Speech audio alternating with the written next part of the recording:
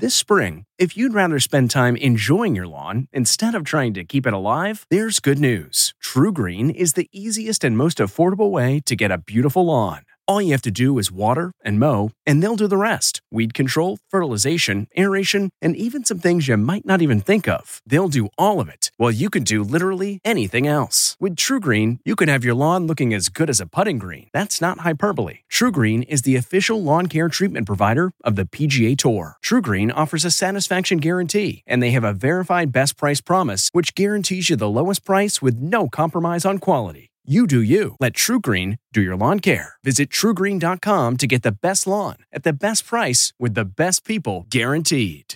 It's Sunday, April 28th. I'm Margaret Brennan, and this is Face the Nation.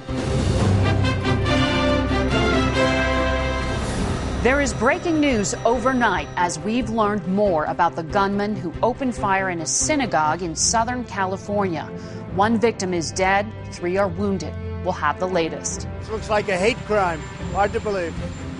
Hard to believe. Former Vice President Joe Biden makes it official. We are in the battle for the soul of this nation. And the name calling has already begun for the president. Can you imagine Sleepy Joe, Crazy Bernie? Coming up this week in Washington, a tale of two committees. As Attorney General William Barr prepares to testify before the House and Senate Judiciary Committees. President Trump can't seem to stop talking about the Russia investigation. I never told Don McGahn to fire Mueller. If I wanted to fire Mueller, I would have done it myself. Senate Judiciary Chairman Lindsey Graham says he's done with Mueller. But that's not the case in the House, where Democrats are in power and the party is split on the call for impeachment proceedings to begin. We'll talk with Graham and House Judiciary Democrat Cedric Richmond. With all the focus on the 21 Democrats running for president, we'll look at the Trump re-election strategy with campaign manager Brad Parscale. Plus, an interview with Iranian Foreign Minister Javad Zarif. And we'll have analysis on all the news of the week coming up on Face the Nation.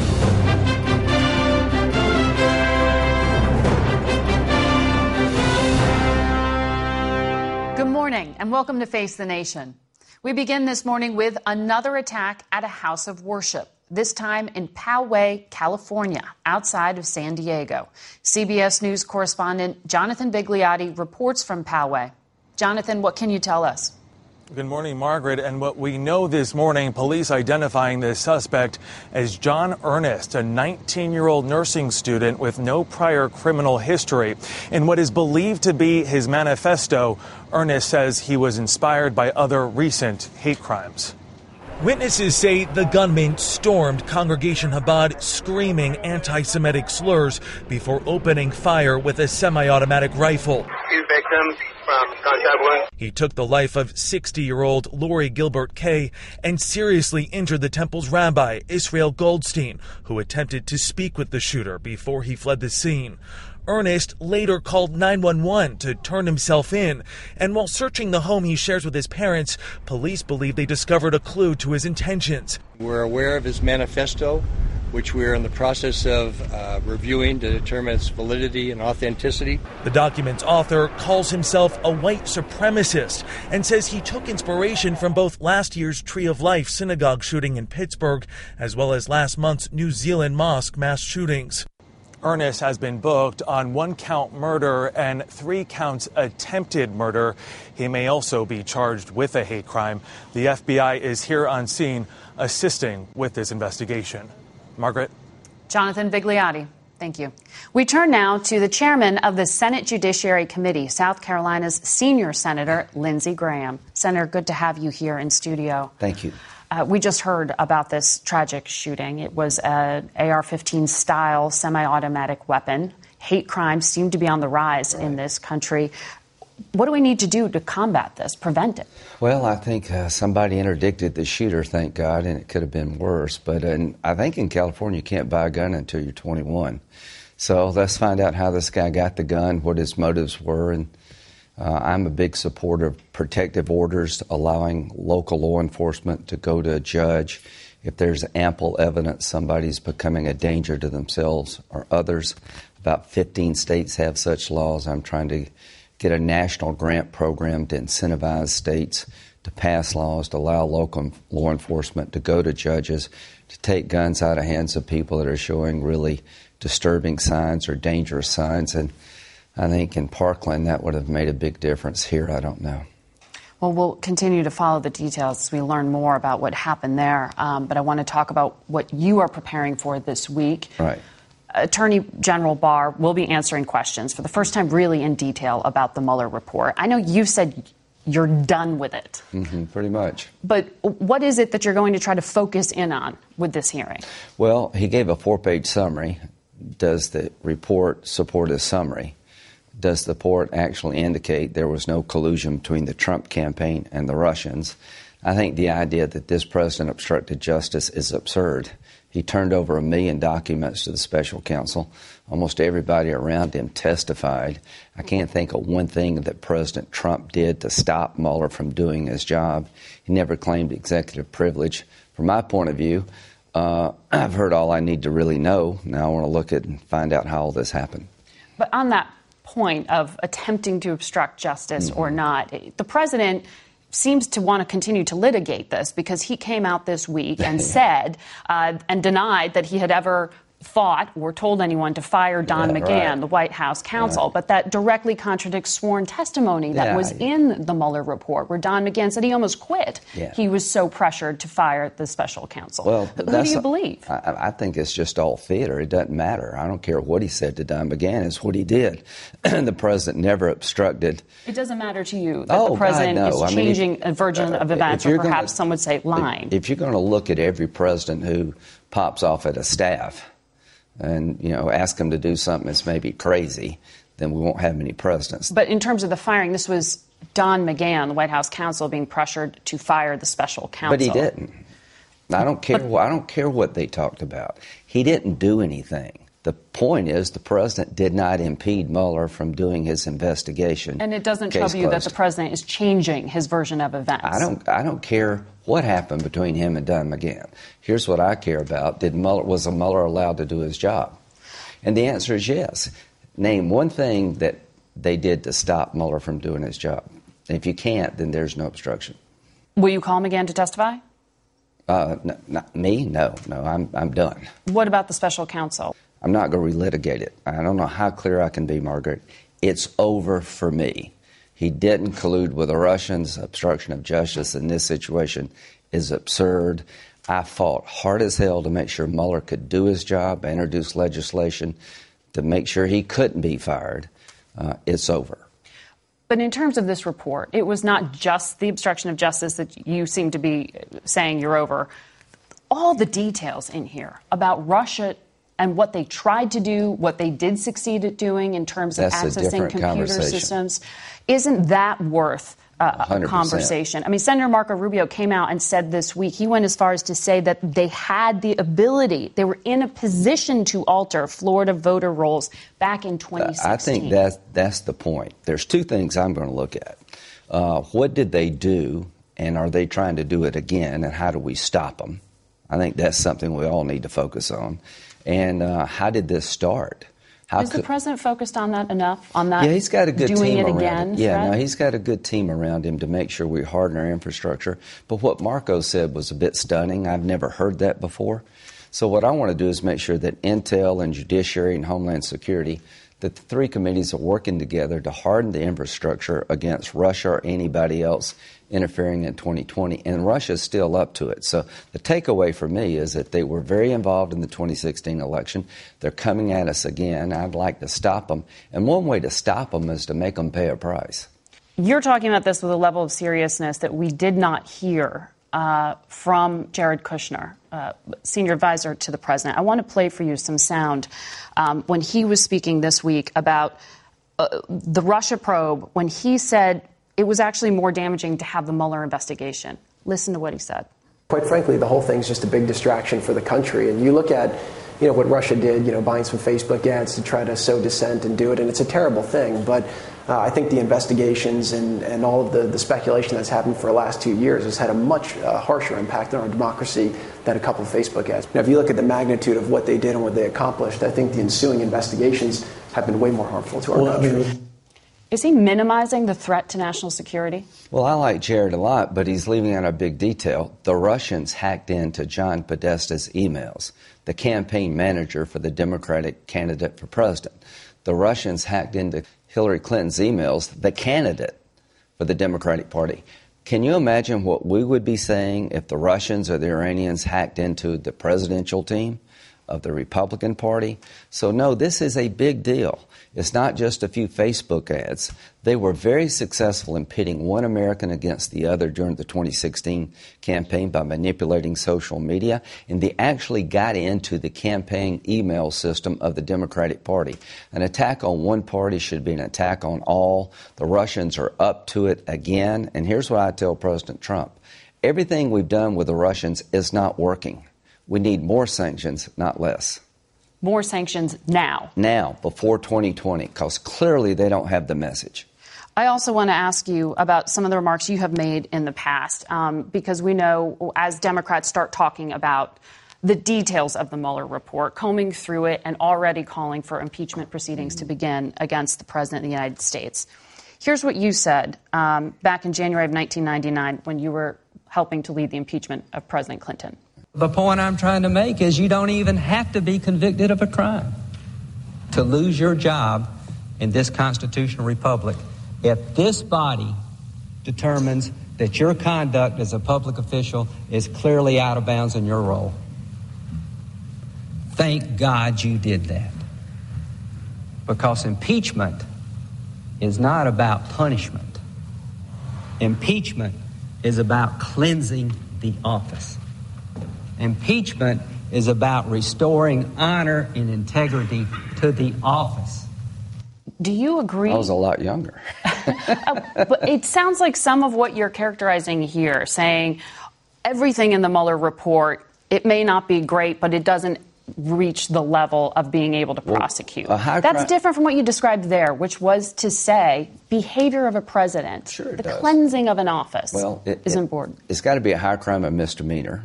Not defined by the prosecution team, but by a political body called the House of Representatives, approved by the Senate. So there was an article of impeachment against President Clinton for lying under oath about having sex with Monica Lewinsky. I voted against that because I believe a lot of people would lie to protect their family if they were blindsided about an affair. So I didn't want that to become a high crime or misdemeanor. What President Clinton did was interfere in a lawsuit against him by Paula Jones and others, hide the evidence, encourage people to lie. So to me, he took the legal system and turned it upside down. But it doesn't have to technically be a crime. What President Trump did here was completely cooperate in an investigation, 1 million documents, let everybody that the special counsel wanted to talk to be interviewed. Don McGahn was interviewed for 30 hours. I believe the president did nothing wrong. Whether you like him or not, I'll leave that up to you. But this is even the pressuring Don McGahn to fire the special counsel. He may not have done it. If you're going to let that be the standard of impeachment, that you have an interaction between a White House counsel and a president that you find uncomfortable, then we'll have nobody served. So here's the deal for me. You actually have to do something. Bill Clinton lost his law license for 5 years because he did something. But to my Democratic friends, if you agree with the 1999 statement I made, you think this office needs to be cleansed, impeach him. It's up to you. If you think Donald Trump deserves to be impeached, then impeach him. I don't. Quickly, before you go, I want to ask you about your old friend, Joe Biden, former vice president, throwing his hat into the ring. President Trump seeming to suggest he's too old. What do you think?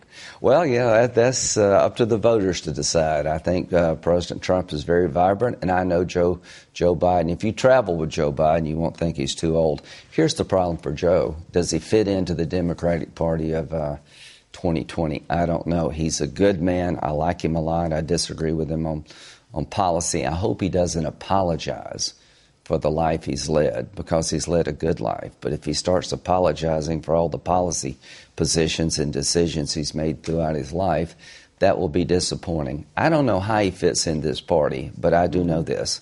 He's a good man, and he would be a strong candidate. Senator Graham, thank you. Thank you. We turn now to the Louisiana Democrat, Cedric Richmond. He sits on the House Judiciary Committee and supports former Vice President Joe Biden. He joins us this morning from New Orleans. Good morning to you. Before we get to those issues, I want to quickly ask you about the shooting in California. These hate crimes are on a rise in this country. This shooter self-identified as a white supremacist. What should be done to combat this? Look, first of all, my prayers and thoughts goes out to the family. And it's just a reminder that our words as leaders in this country have dire consequences. So whether we're talking about the Steve Scalise shooting, whether we're talking about Gabby Giffords, whether we're talking about Parkland, whether we're talking about Tree of Life, it's our responsibility to deal with it. We've been calling on not only the Judiciary Committee in past years, but Homeland Security Committee also, to deal with the rise in hate crimes, especially under this president. We just held a hearing in Judiciary where we talked about the issue, and I think that the rhetoric plays a part in it. The access to high-capacity assault weapons plays a part in it, and I think we just have to do better as a country. You were one of the first to come out and to endorse the former Vice President Joe Biden for president. I'm curious as to why you think that at this moment in time, he is the right Democrat to unify the party and to represent it at a time when many are calling for generational change or just for the candidate to represent the country in a more diverse fashion. Why do you think he can do that? Well, one, I look at his entire body of work. Two, if you look at the video that he released, and you can see the passion, you can see the reason why he's running. And that's because we live in a country that we don't recognize. We live in a country where people are working harder and they owe more. We live in a country where people don't have the access to achieve their wildest dreams and for their children to reach economic dignity and their parents to live out their lives with economic dignity, respect, and independence. So we're fighting for the soul of the country. And one thing I learned in politics very early, you can't govern if you can't win. And I believe Joe Biden, one, is the best person to represent the Democratic Party, but I think he's the best person to win. Lindsey Graham was on this program, as you heard, and he called it absolutely absurd to accuse the president of obstruction of justice. He says this is a closed matter. You possibly will get to ask questions of Attorney General Barr this week. Is it a closed matter for you? Absolutely not. This president has attempted to collude, if that's the word he wants to use. He's attempted to obstruct justice at the least. At the worst, he's obstructed justice, and I believe that it's the Judiciary Committee's responsibility to dig into it. Now, Senator Graham points to President Clinton, who sat down, put his hand on a Bible, took an oath, and testified under oath. This president did not do that. And it's clear why he didn't do that. His counsel has said over and over again, they just don't believe in his ability to tell the truth. Mm-hmm. And we see that during his presidency. So you can't compare this to other reports or other hearings or other impeachment process. We have not heard from this president under oath. So the best person we can hear from is Attorney General Barr to find out why, one, his summary or Cliff Notes version was so different from the facts, and two, why won't he just release the unredacted report? Speaker of the House Nancy Pelosi has said, though, that to move forward with impeachment proceedings, it needs to be bipartisan. You haven't seen a single Republican come out and say that they would support an impeachment. So is this a closed matter for you? Do you personally think impeachment should be considered? I think it should. I think it's the best way to get all of the facts out. I also believe that at some point we have to hear from this president, whether he's lying to us or not. We need to hear from him under oath. But look, my sole focus right now is to make sure that he's not the president next term. And what we do this term, we need to, one, learn from the facts, what Russia did, make sure that the president has not obstructed justice. But more importantly, we need to make sure that he does not win re-election. And that's part of the reason why I'm here, is because I'm supporting Vice President Joe Biden to beat him. And to be clear, you support impeachment now? Look, it's Chairman Nadler's decision how far we go with impeachment. I would just tell you I'm comfortable going either way. I am a lawyer by trade. I am very concerned about this president's fitness for office. I'm very concerned about the crimes that I believe that he has committed, or that the report certainly suggests that he has committed. So I'm fine going either way. But my goal is for him not to be president next term. All right. Thank you very much, Congressman. We'll be back in a moment. What's your next adventure? Everyone deserves a chance to do what they love. Pacific Life helps you reach financial goals while you go after your personal ones. Plans change over time, and your financial solutions can too. Pacific Life has a variety of financial solutions that can help you complement your life goals and passions while managing the uncertainties. Backed by more than 150 years of experience, you can count on Pacific Life to be there so you can go out and keep living your best life. Pacific Life is one of the most dependable and experienced insurers in the industry and has been named one of the 2019 World's Most Ethical Companies by the Ethisphere Institute. The freedom to go after whatever is next for you? That's the power of Pacific. Ask a financial professional about how Pacific Life can help give you the freedom to do what you love, or visit www.pacificlife.com. Most of the focus on Campaign 2020 so far has been on the very crowded field of Democrats running for the right to face President Trump next fall. We thought we'd take a look at the campaign operation on the Republican side, which kicked off the very day he was inaugurated. Brad Parscale is the president's campaign manager and joins us. Welcome to Face the Nation. Yeah, thanks for having me. It's my first time here. You've got kind of an unusual resume, a background in the digital space, in marketing. You had no political experience up until 2016. Other than being an American. But then you became a campaign manager this time around. Yeah. So is this really about marketing? Is that what political campaigns are about these days? Running a re-election is a lot about marketing, advertising, understanding data and analytics, building out, foundational structures to understand the president's message and how to deliver it. There's considerable things that come from just understanding how to build out the infrastructure to be able to communicate with millions and tens of millions of people, and how to effectively spend $500-600 million. $500 or $600 minimum. I heard you say at one point up to $1 billion. It could, but I'm talking about all the infrastructures. Like the Republican Party is going to spend money, the outside groups will spend money. We've already raised over $150 million, I believe, at this point, and we still got a long 19 months to go. Raised from small dollars. 95% of all of our money comes in through small dollars. One nice thing about small dollar donations is it lets people connect and know they're buying into the movement. Our prospecting numbers now are numbers people have never seen before. I hope to have 40-50 million people direct contacts by Election Day. What does that mean, direct contacts? So every campaign tries to go out and generate data. How do I connect to you by cell phone? How do I connect to you by email? So that I don't have to run an advertisement and pay CBS to get to you. I can just contact you. That's email addresses, that's cell phone numbers. We'll have, right now we're already passing 30-some million, and we're on course to probably go to 40-50 million, which is almost every voter that will vote for us for presidency. I can just call them or email them. So explain how that fits into the digital strategy. That means I'm sitting in rural Iowa. You want me to vote for President Trump. Are you targeting me specifically? Yeah. So what I do... You're changing your message based on where someone is. Think about it. I can go across America and say, hey, here's a voter in Minnesota that if I get 26,000 of these perfect people to show up that didn't show up last time, I can flip that state. So what I do, go find them now. We're spending millions of dollars a month, light years ahead of any campaign in history, to build the foundation of who we need to market to, what we need to understand, what we need to say to them, and how to exactly deliver to them. Where are you most focused? Well, there's some key states. Obviously, we have to go back and win Michigan again, Pennsylvania, Wisconsin. We plan on also being in Minnesota very soon.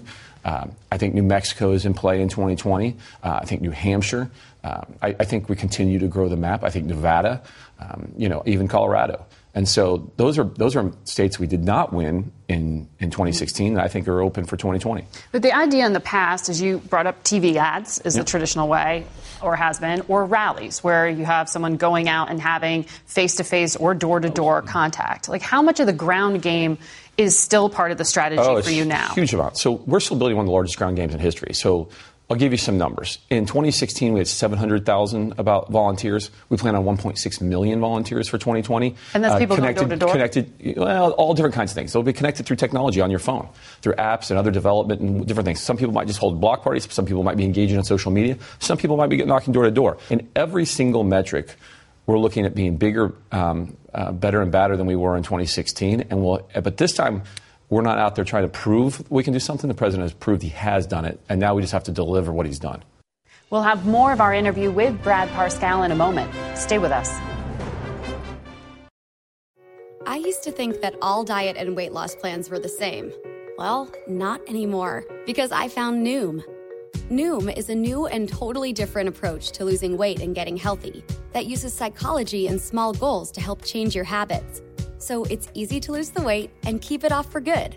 Noom combines the power of technology with real human support, offering as little or as much help as you want along the way. And since Noom is an app, it's always with you and easy to use, which makes it super easy to stay on track and reach your goals. Plus, it's really simple to get started. Just go online, answer a few quick questions, and they'll create a personalized program just for you. Noom helped me lose my old way of thinking about food and dieting. So what do you have to lose? Visit Noom.com/podcast, NOOM.com/podcast, and start your 14-day trial today. Like they say, change your habits, change your mind, and change for good with Noom.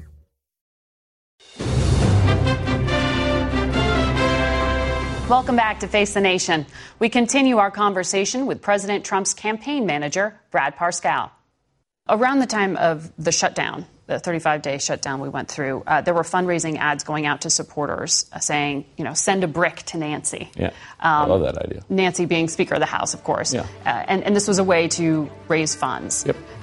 How successful was a campaign? Oh, that one was great. That was, a campaign like that could raise $3-4 million. From these small dollar donors. From small dollar donors. They want to. How does that work? Well, they want to be part of an activity. They want to be involved. And this is a way that they got to buy a foam brick and get it labeled with their name and sent to Nancy Pelosi's office and say, build the wall. It's a way for them somewhere in the middle of Nebraska who's so far from the system but wants to be involved. This is a way for them to put $25, $45 and say, look, I want to make a difference. We do that with T-shirts. We do that with hats. We're closing on and selling our 1 millionth red MAGA hat. Those are $45 a piece. Do the math there really quick. It's $45 million. So those kind of things, this president has changed the game in way merchandise, rallies, the entire experience of being part of the political movement. He's changed it. But beyond the branding, the value to you campaign-wise is that you retain that information. I retain information, and we get to keep the net proceeds. But I'm curious, how does that affect the messaging? I mean, if these are people who feel motivated enough or want to be activist enough to give on the particular issue, is the president changing his messaging to match that? Or is his agenda driven by the White House? No. You're kind of twisting that a little bit. Well, explain it. So what happens is the president sets his policies. These are what they are. Now, those policies have a range of things. One person at 1300 Elm Street could really care about immigration, but at 1305 Elm Street they could really care about tariff policy. Now that doesn't mean we're changing what the president's message is to them. We're showing them the part of the message that's right for them. And how much can you actually know about someone based on what text they've sent? I mean, do you know how they voted in the past or what motivated them last time? So the Republican Party built this thing called the Data Trust, one of the largest databases in the world to understand what people are, and can now provide over to me a universe of people attached into social media and or possibly by text message or different ways and say, hey, these are the people that are saying in the criteria you're speaking about. How many rallies are we going to see President Trump out there doing?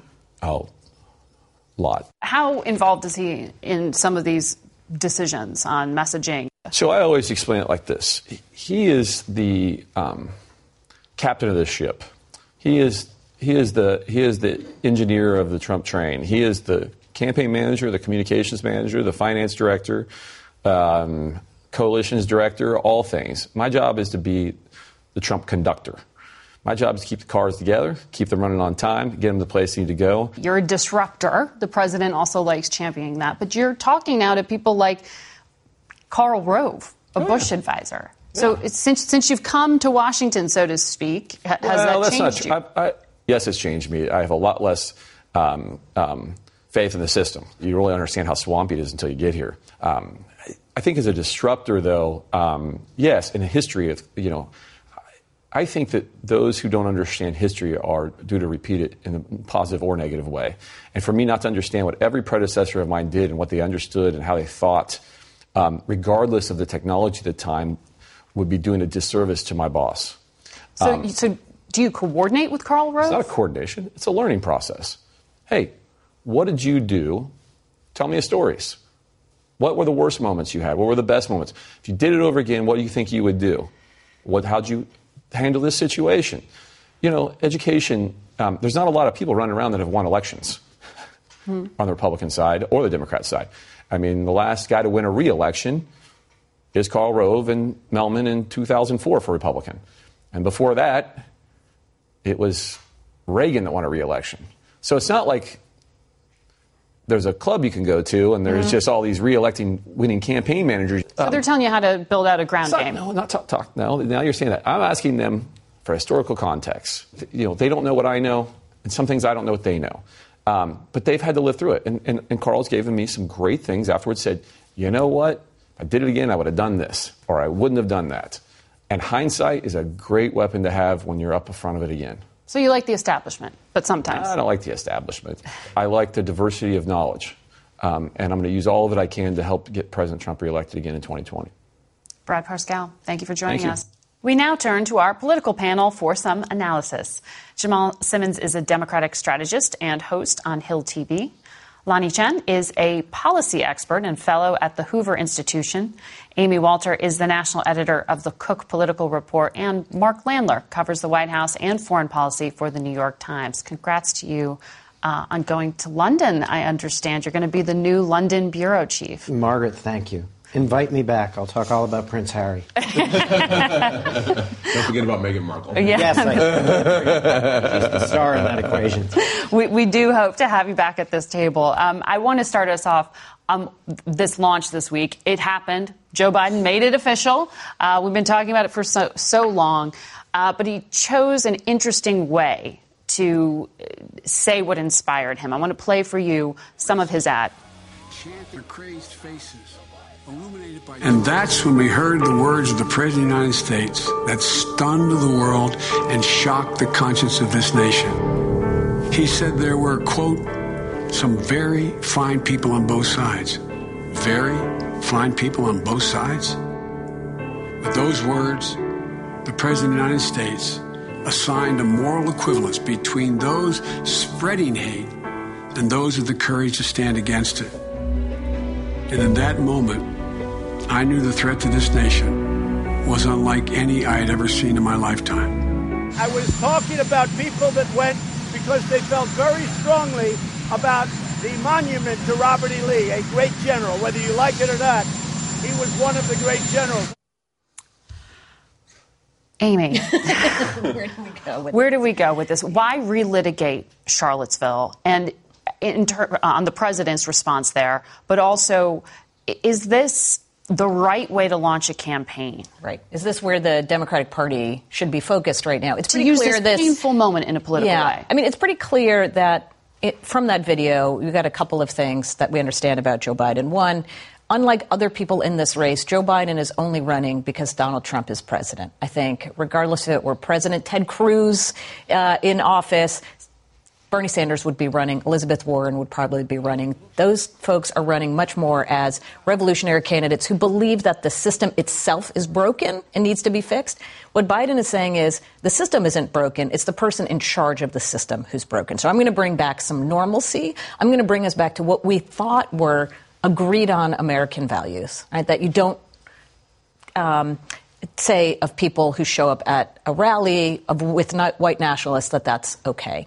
But you're right. Then we're getting back into the fight where the president really loves to play, which is really the debate over who has the values of America, where are the cultural touchstones that relate more to voters. And that's where Democrats are They've tried this. Hillary Clinton tried it. It was not as successful. The challenge for the president, the challenge for the vice president is to be able to make that transition to the next piece of this, which is who's going to keep America moving forward, especially on economics. Who has the answer for the middle class? That's what apparently he's going to be doing in these next couple of days as he goes to Pennsylvania and lays that out. Jamal, what do you think as a Democratic strategist, using this as a motivating principle?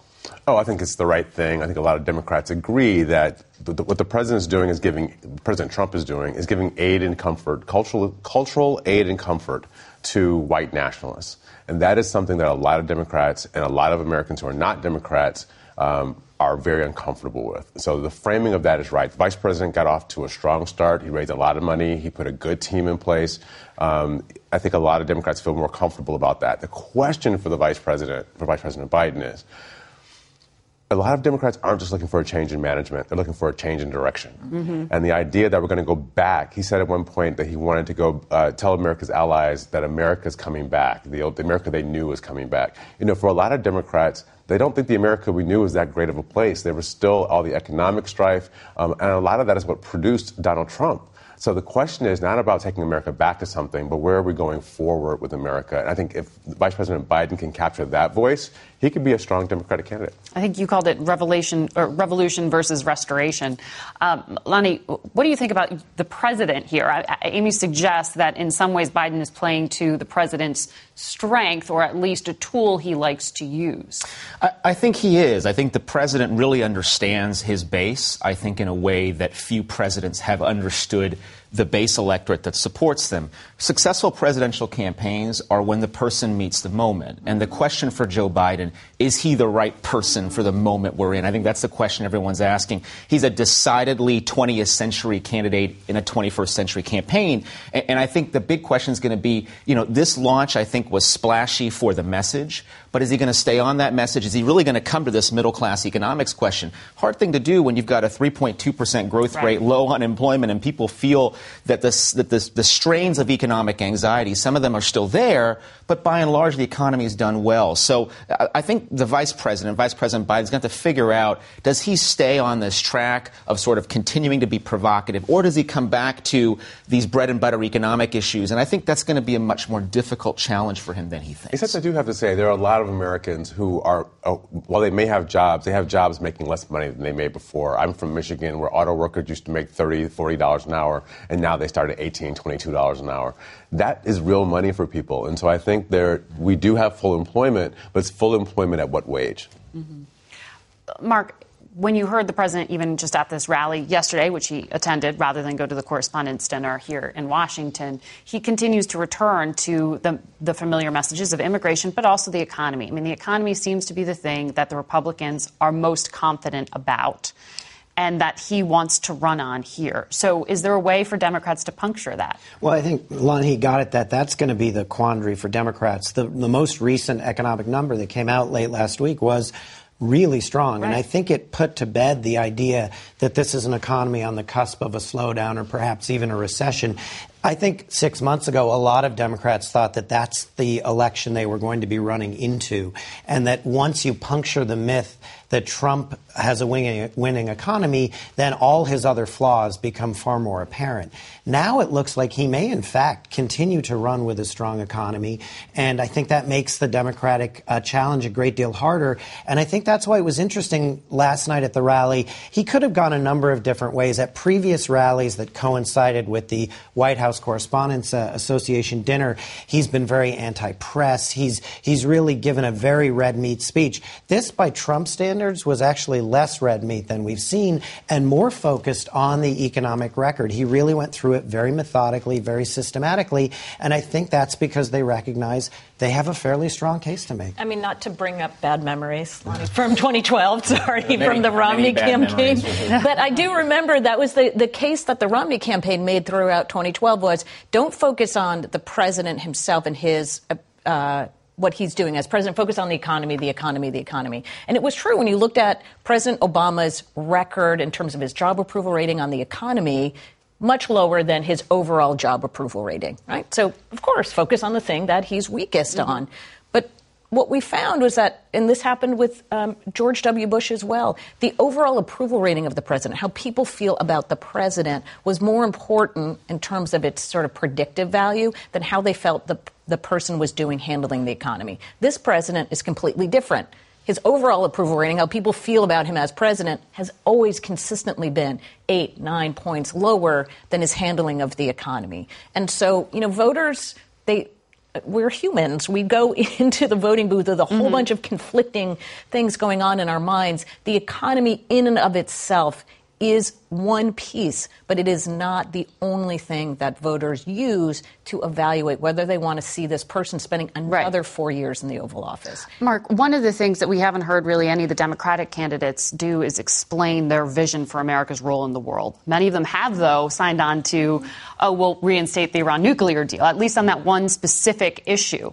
How important is it that we start to hear about this on the campaign trail? Well, I think we can stipulate that in primaries, except in years where the country is truly at war, during the Iraq War, for example, foreign policy is generally not a driving issue. It can be a driving issue in a general election, but again, not every time, once in a while.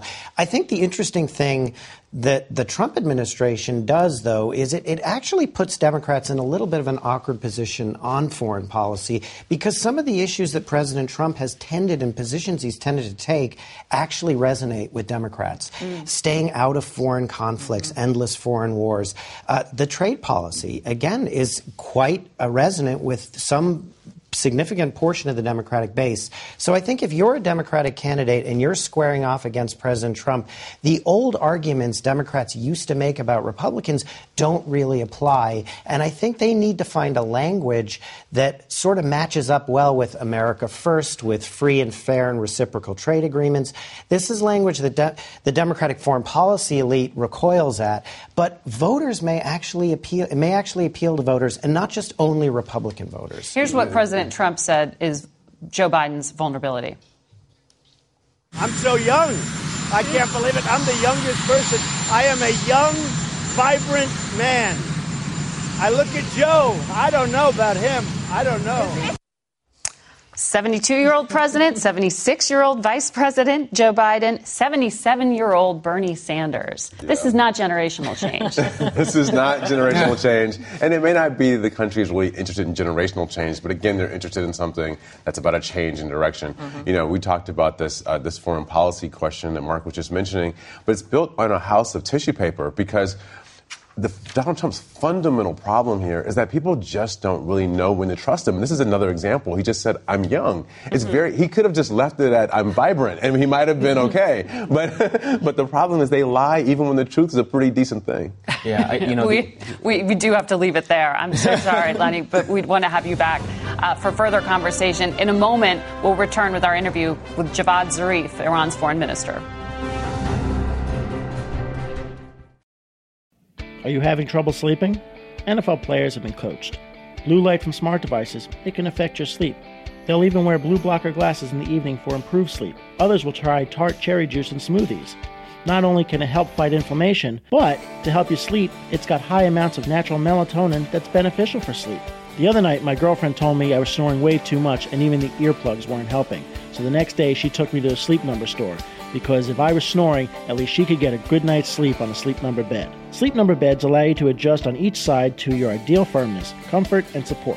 The Sleep Number 360 smart bed senses your movement and automatically adjusts to keep you sleeping comfortably through the night. With Sleep IQ technology inside the bed, it tracks how you're sleeping so you can know every morning how well you've slept and gain insights for your best sleep. Experience the smart, effortless comfort of the Sleep Number 360 smart bed. Find your competitive edge with proven quality sleep from $999. Sleep Number is the official sleep and wellness partner of the NFL. You'll only find Sleep Number at one of their 575 Sleep Number stores nationwide. Find the one nearest you at sleepnumber.com/cadence. That's sleepnumber.com/CADENCE. Sleep Number.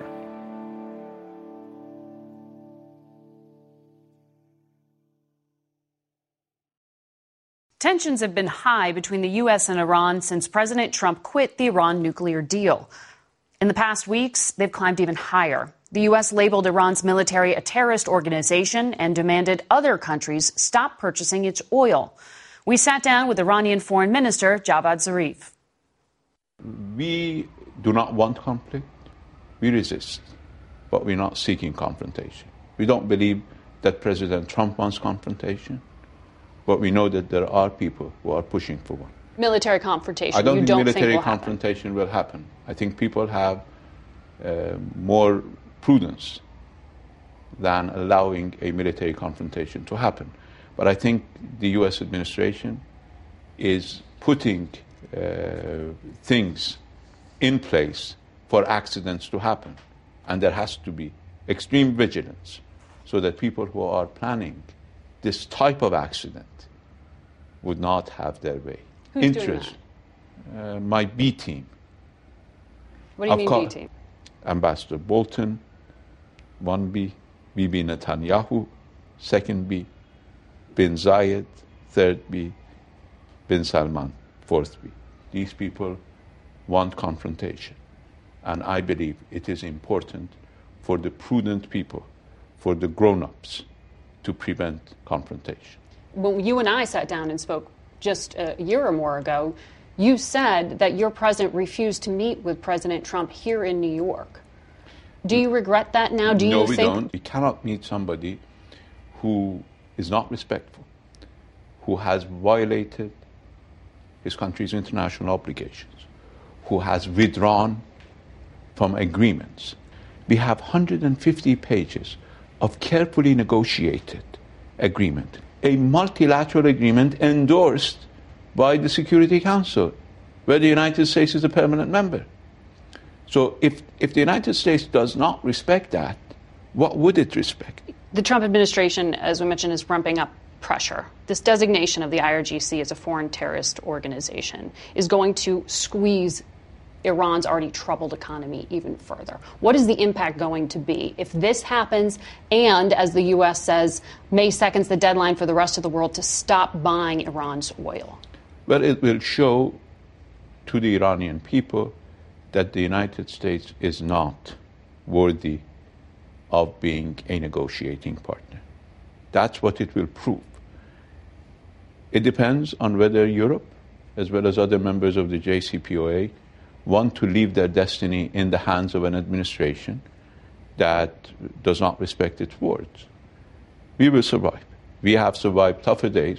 The Secretary of State has said, look, if you just look at the facts on the ground, 603 American service people killed by Iran, he attributes this, and IEDs have maimed American service people in the battlefields. He looks at that, he looks at what's happening in Syria and Yemen and says, look, we're just recognizing facts. That's his explanation for this designation. Well, he's wrong. He's wrong because they have aligned themselves with the wrong people in our region, and they cannot accept that they're suffering defeat because they simply chose the wrong side. You're talking about what's happening in Syria. They're everywhere. They have spent far more money than anybody else, $7 trillion according to President Trump. When I spoke with President Trump in February, he said that he was going to keep U.S. troops in Iraq to watch Iran. Well, and he immediately heard from the Iraqis that that is not how they see the presence of U.S. forces. Did you hear that as a threat? I went to Iraq. I stayed in Iraq for 5 days. I went to 5 cities. I went among the people of Iraq. And I was welcomed by them. I went to public places. President Trump flew to Iraq, to a military base, and left from the same military base within hours in the dark of night. Our president went to Iraq, stayed there for 3 days, went to public meetings in 3 Iraqi cities. Now, you tell me who's welcome in Iraq and who's not. Did you hear that as a threat from the president? I think the Iraqis heard that as a threat from the president. The Secretary of State, when he was testifying before Congress, specifically said that there is absolutely no doubt that there are ties between Iran and al-Qaeda, full stop. It brought up this question of whether the U.S. is going to try to use some kind of authorization for military force to strike Iran on the basis of past support for that kind of terrorism. Well, last I remember, 15 of the 21 9/11 terrorists were Saudi citizens, none were Iranian. You're not concerned that the U.S. is looking I'm concerned about for the possibility of how to strike Iran. I'm concerned about hidden agendas that some people are following. I know that President Trump had ran on a campaign promise of not engaging in any more foolish wars. I know that some other people have different agendas. Our full interview with Foreign Minister Zarif is available on our website at facethenation.com. That's it for us today. Thank you for watching. Until next week. For Face the Nation, I'm Margaret Brennan. Today's guests were Senator Lindsey Graham, Congressman Cedric Richmond, Iranian Foreign Minister Javad Zarif, and Trump campaign manager Brad Parscale. The executive producer of Face the Nation is Mary Hager. This broadcast was directed by Allison Hawley. Face the Nation originates from CBS News in Washington. For more Face the Nation, we're online at facethenation.com, and you can follow. If you like Face the Nation with Margaret Brennan, you can listen early and ad-free right now by joining Wondery Plus in the Wondery app or on Apple Podcasts. Prime members can listen ad-free on Amazon Music. Before you go, tell us about yourself by filling out a short survey at Wondery.com/survey. How powerful is Cox Internet? Powerful enough to let your band members in Vegas, Phoenix, and Rhode Island jam like you're all in the same garage. Get gig speeds powered by fiber from Cox. It's internet built for tomorrow, today. Cox, always building better. Download speeds up to 1 gigabit per second. Cox Internet is connected to the premises via coaxial connection. Speeds vary and are not guaranteed. Cox terms and other restrictions may apply. The Hargan women seemed to have it all. We were blessed. My mom was amazing. But detectives would soon discover... Inside the house, there were the bodies of 2 women. A story of betrayal you would struggle to believe if it wasn't true. I am just praying to God, this is a sick joke. From 48 Hours, this is Blood is Thicker, the Hargan Family Killings. Listen to Blood is Thicker, the Hargan Family Killings, wherever you get your podcasts.